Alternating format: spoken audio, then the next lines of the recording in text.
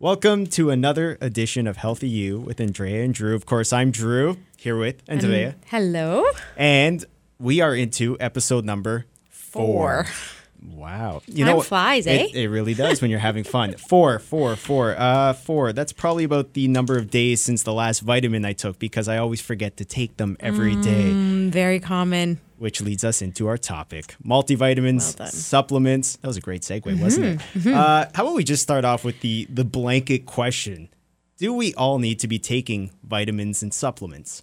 In a general quick answer, no. There's maybe one that we can get into a little bit later that recommended because we just don't get enough from food sources, but there's a lot to dissect before I answer that question a little bit more. So we can't really do that broad question. Yeah. But as we were talking before, so yes, I know because, again, we were just chatting. Some people do need to take vitamins and supplements. Some people not necessarily as much.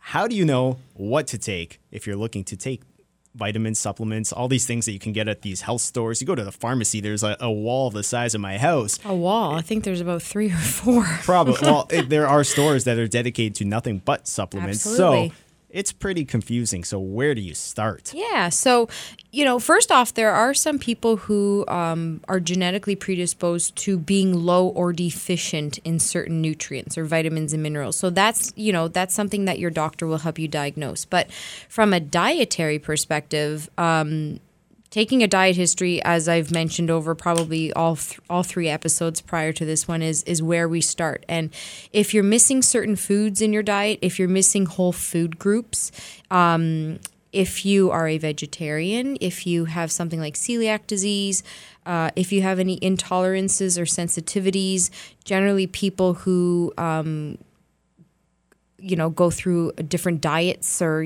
fads or stuff like that. And then there's your sports endurance or your endurance athletes that will generally need some kind of supplementation based on not meeting needs through food. Okay, that's something interesting. I want to touch on that, even though I'm not that athletic. I want to be. So we're going to touch on the sports supplements in a second. But first off, is this something that we could self-diagnose, or do you really recommend, or I shouldn't say self-diagnose, but if we were to go into those stores and just talk to, the pharmacist or those people at the health food stores, they always give pointers, but is that something you definitely recommend talking to someone who is specialized like yourself to determine what is needed so you're not taking stuff that really is just a waste? I do, and that's because there are upper tolerable levels of certain nutrients that if we have too much of it, they can be toxic to our system. So, when we even went on the vitamin D, okay, so let's quickly tap on that. Vitamin D is that vitamin I was mentioning before that we just don't get enough from food sources. Some people are even more deficient in them, but a lot of people were on this vitamin D, and it is recommended for people to be on a dosage that is indicated as per your doctor. But we were buying vitamin D supplements that also had high levels of vitamin A. And those are both fat-soluble vitamins, so I won't go too much into that. But what it means is that any excess will be stored, and there is toxic levels of having too much in our system and in our blood.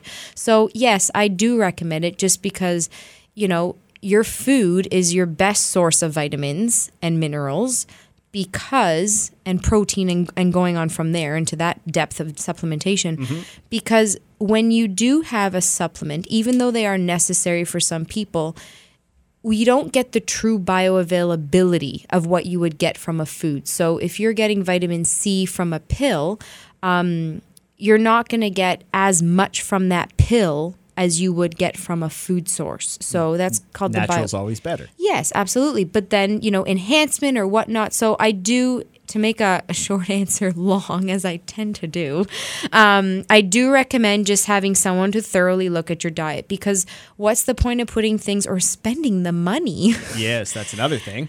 On things that you don't need to be popping another pill for. Yes. So, well, you've touched on 2 things right there that would definitely scare me off. One, spending money that you don't need to spend. Who wants to do that? And then I think a little bit more serious when you say toxic levels of certain vitamins and supplements and whatnot. Yeah, we don't want to get into that. So always good to talk to a professional or someone who's specialized like yourself. And that's why we're going to plug your website in a little bit. Yes. So going back to the sports supplements that you had touched on. Sorry, I laugh. Why do you?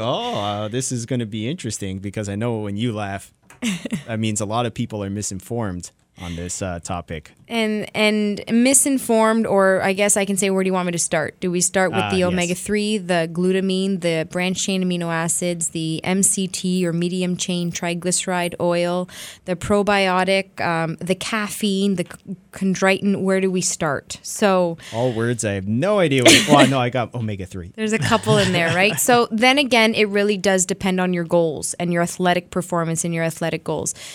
Let's just talk you and me right here. So as a dietitian, we know that food is important, and food is important to stay healthy. A lot of people want to amplify their health through addition of physical activity. So 30 minutes a day for most adults is what we need. If you're going out to, put a little bit of exercise to improve your heart rate, to improve your blood pressure, cholesterol, your blood sugar control, you don't really need supplementation, okay? We're talking supplementation in the sports world for the endurance athletes, the people that are prolonging their exercise regime or their training regime. And most studies on all of those different names that I did mention do have some benefit. A lot of it is lab tested. So, lab tested is a start. But there has been some performance enhancement from supplementation for people who have that prolonged training. So I'm talking over 2 hours a day. Okay. That in a nutshell, is something to start. And then from there, it really does depend on the individual athlete. Okay. So there you go. It is, again, we're just going to keep saying it. You have to, it's an individual thing, and you have to figure out exactly what you need for your specific lifestyle, your workout regime, or regimen, I should say, and so on. So here's another one I have to ask about. How about all these, you listen to the radio, you watch TV, you see and hear commercials for different pills and supplements. And really, what do you think about all those? I guess those are they're kind of like fad diets, but they're fad pills, really. Absolutely. So what do you think about all those? Because there's so many out there that are making claims they'll help you lose weight, they'll help you do this, do that. And really, that's confusing because people can easily get sucked into that. Yeah, our marketing world is so good these days, it right? Is. And I've always said, there's quick fixes for a lot of things, but health doesn't really do it. So you said all these commercials, all these pills, it's a $32 billion industry, our supplement industry. So if there was one magic pill, would we need all of those extra ones? From green tea extract to raspberry ketones to you name it. I was at the dollar store the other day and they now sell raspberry ketones at something like that. So, spending $1, would it really improve your health? There is a lack of evidence. A lot of these are not tested in humans. A lot of them are tested in mice, so they lack credibility and evidence.